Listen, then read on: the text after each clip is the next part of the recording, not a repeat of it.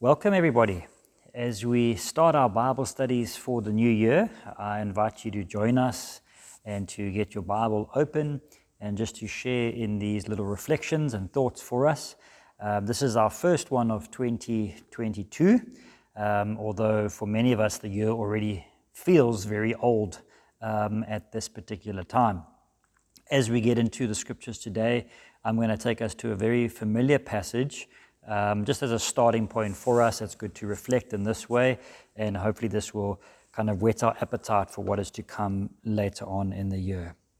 So wherever you're listening to this, and whatever time of the day, I invite you just to pause for a moment. Let me pray for us. Lord God, it's good to be able to meet together again around your word, and thank you for each person who's been willing to set aside this time together around the sacred scriptures. We ask that as we look at these words ourselves, that you would just enlighten us and reveal your truth to us. I pray that each person would be able to take something meaningful from the scriptures today and also apply it to our lives. We pray this all in Jesus' name. Amen. Okay, so I'm going to take us to a very, very well-known passage, and that's from Ecclesiastes chapter 3, from verse 1 to 11. And immediately as I say that, many of you are saying, no, I know that. And even if we do know it off by heart, it's good just to be able to reflect on these words as we start the new year. I just want to point out one or two things before we even start looking at the text that I think would be helpful for us. One has to do with our entire reading of the scriptures, and the other one has to do particularly with Ecclesiastes. So, just to remind ourselves that although we open our Bibles and we look at this chapter 3, verse 1 to 11, that for a long, long time the Bible was not divided into chapters or even into verses. Now this may surprise many of us, but when the books of the Bible were written mainly in Hebrew or in Greek, they were written to convey their particular messages. And yes, when there was a change in theme or maybe a change in thought, there was a little space that was created in them. But it was only up until around about the 12th century, that's a long, long time into the history of the church, when the Bible commentators began to actually place the various books into chapters. And that had a lot to do with the way they were commentating on those sections of the Bible. So they put them into chapters which in their minds was kind of gathering together various themes and various thoughts.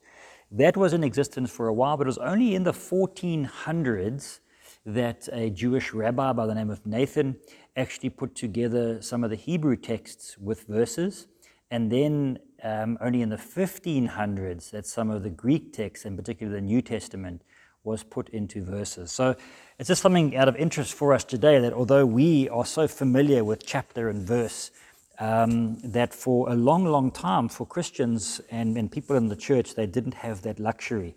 And what it does for us is it just helps us to hone in on particular themes and passages straight away without then having to, Ecclesiastes, as you could quickly have a look at your Bible, is many, many chapters. It's 12 chapters long. And so if there were not chapters, it would be difficult for me to say to you, okay, well, look in maybe the first third or the first quarter of the book and let's try and find this space. So that's just a little bit of history for today. The other thing to mention about Ecclesiastes is that Ecclesiastes is the Latin version of the Hebrew word Qoheleth, which is spelled Qoheleth, Qoheleth, which basically means the teacher or the preacher. Although Ecclesiastes over the years has been accredited to Solomon, as much of the wisdom was attributed to him of these times, we are still not 100% sure that it was him. And I don't want us to get sidetracked in that today, but the ancient Hebrews, and certainly when this message was portrayed, saw the message as coming from the teacher, the preacher, one who had gone on in years and now was passing on their wisdom, which I think for us is the important thing for today. So let me now have a look at chapter 3, because chapter 3 in our little divisions for today is also in a kind of a section of Ecclesiastes that speaks about almost the futility of life. Why should we work so hard and then kind of pass on our wealth and all the gains of our hard work onto people that are not really going to appreciate it?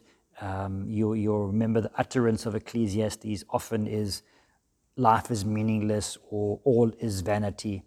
And then in this very well-known section, Koheleth speaks about the seasons that we go through. And remembering also that in our own context, we have seasons of the year. We're in summer at the moment, and we will soon move into autumn, winter, and then spring. But it's this understanding, and as you'll see, all these comparisons, that life goes through these seasons, that time teaches us things. Now, the writer has mentioned 28 of these things, but it's not only limited to those 28. I mean, many of these things are part of our own life experience, but some of them probably not. It was the French composer Hector Belleau who said that time is a great teacher, but unfortunately, time kills all of its pupils. And there's so much truth in that, isn't it? That we learn throughout the years about life, about what to do, what not to do. But in the end, time has its way, and we all end up passing away. And so what is the message for us in all of this, going through all the seasons? What are we to do? How do we worship God? How do we look at our own lives? What's the meaning and purpose of our own lives in all of this? So let me take us through what the words say, and then I want to just share some things around that. So starting from verse 1.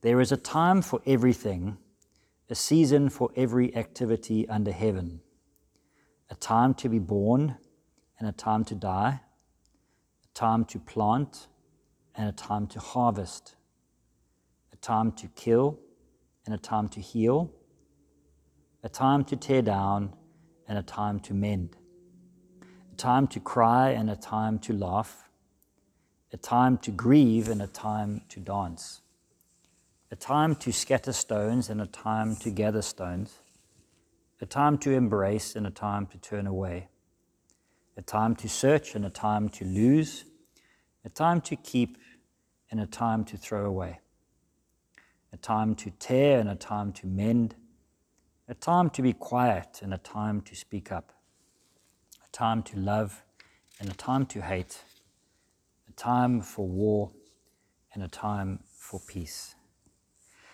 So I'll stop there at verse 8 for a moment.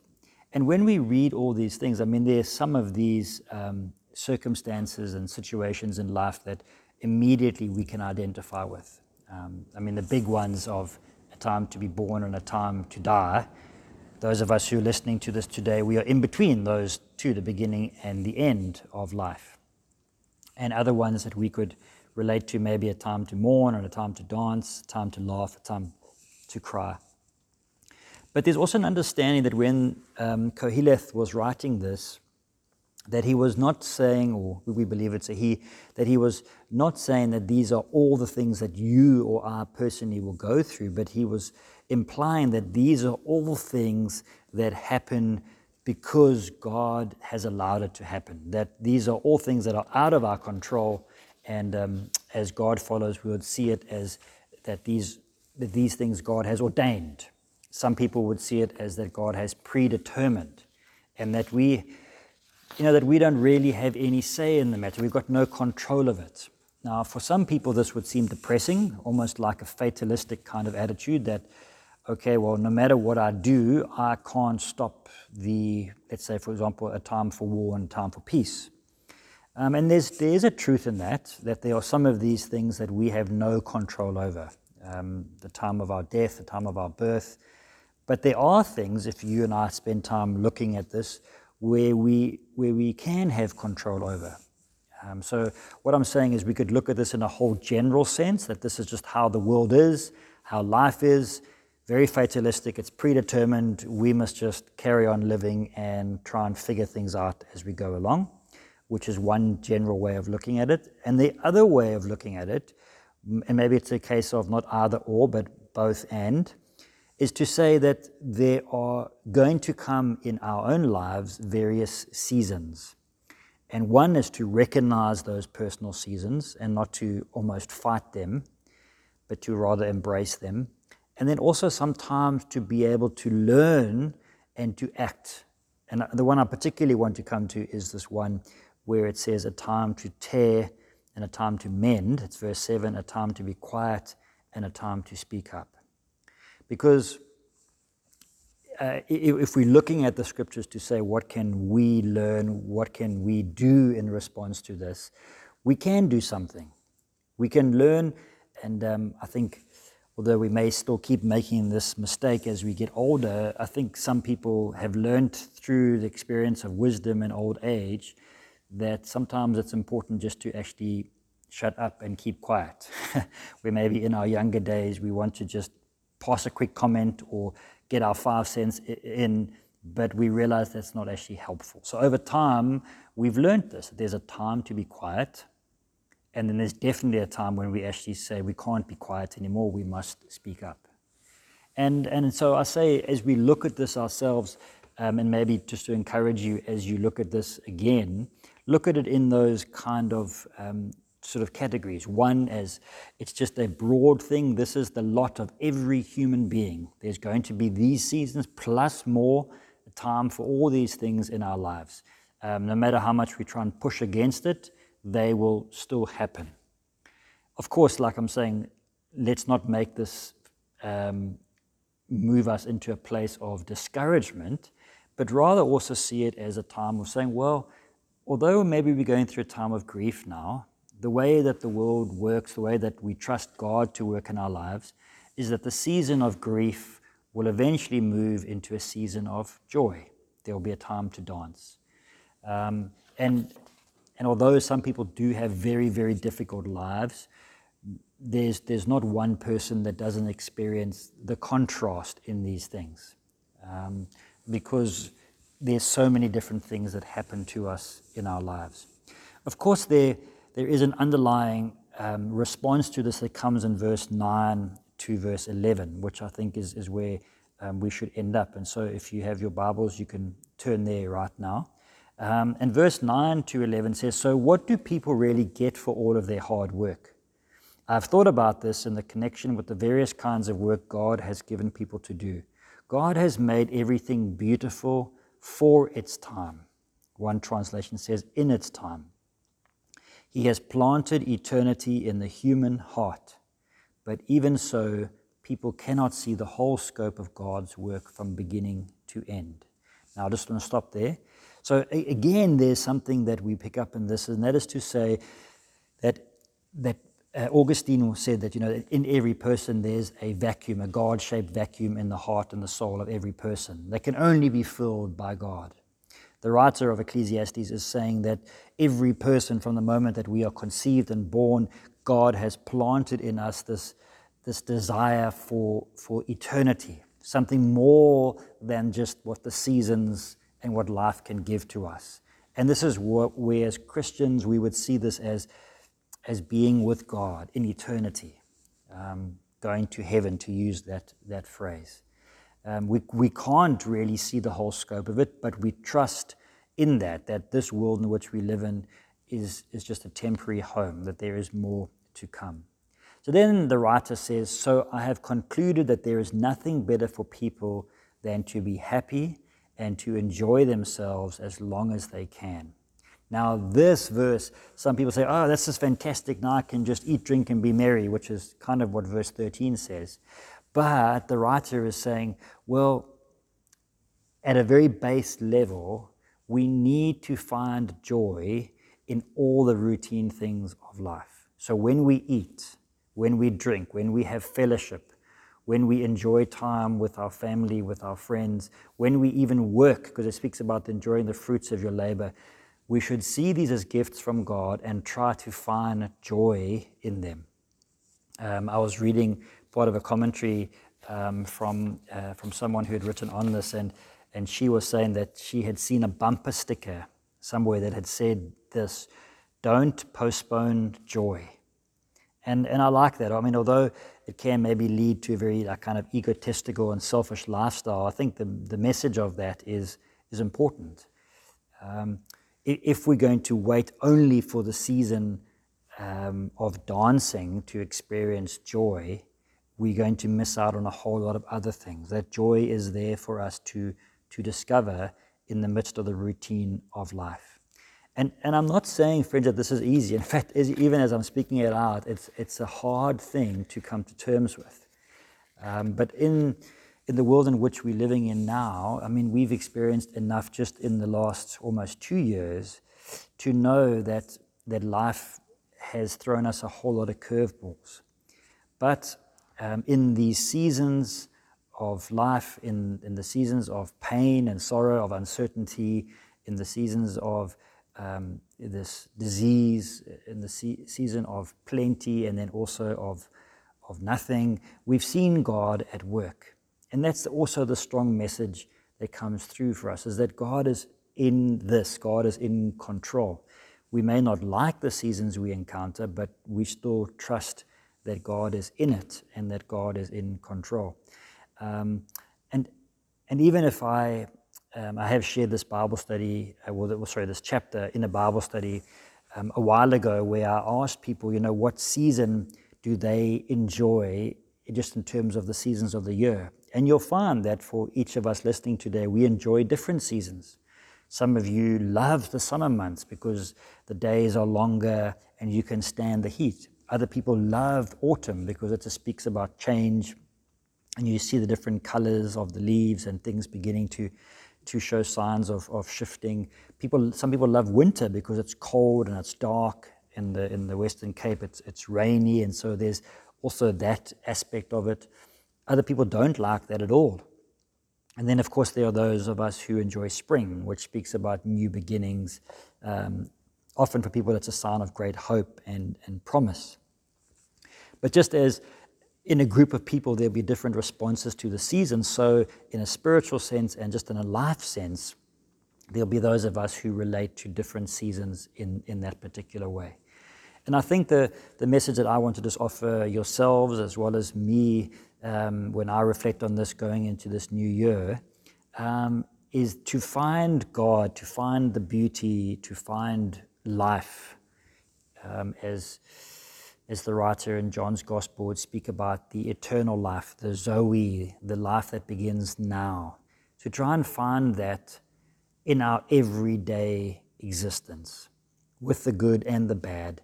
I think that is the secret. I don't have the secret, but that is the secret, and that's what I think should each of us keep striving for this year. And there's a lovely poem that I also was reminded of. It was written about 2,000 years ago, and it just kind of reminds us of the opportunities that we have each day as a gift from God to embrace this. And so let me read it for us, and then we'll move to a close for today. So the poem goes something like this: Listen to the salutation of the dawn. Look to this day, for it is the very life of life. In its brief course lie all the realities and truth of existence, the joy of growth, the splendor of action, the glory of power. For yesterday is but a memory, and tomorrow a vision. But today, well lived, makes every yesterday a memory of happiness, and every tomorrow a vision of hope. And so I invite you, friends, to pray for yourselves, to pray for your loved ones. If you have a moment, spare a prayer for me as this year holds a lot of new things for us as a family, as well as new challenges. And just to remind each of us that God is in the seasons, and that we don't have to just kind of live a fatalistic lifestyle, but to say that we trust that God will guide us through the seasons and He will reveal Himself to us no matter what. And so come, let's pray together. Lord, thank you that you have reminded us that there is a time for everything, And today, as we reflect on this, Lord God, help us just to be honest about what season we feel that we are in, but also, Lord, then just to trust you with every aspect of our lives, no matter how big or small it seems. And that also to remind ourselves that, yes, you've given us the gift of this life and this world and all the things that we have around us, but that you've also placed within us, in each human heart, you have placed eternity, the desire to belong somewhere else. And so we don't wish our life away here, but we remember that we were created to be with you. And so help us to reflect on that. We pray this all in Jesus' name. Amen. Thank you very much, friends. God bless you. You're welcome to pass this on to anybody who may find it helpful. I just also want to greet the folk from both Simonstown Methodist as well as Fish Hoek Methodist, of which I will be sharing in this year, and pray that God would bless us on this journey. In Jesus' name, amen.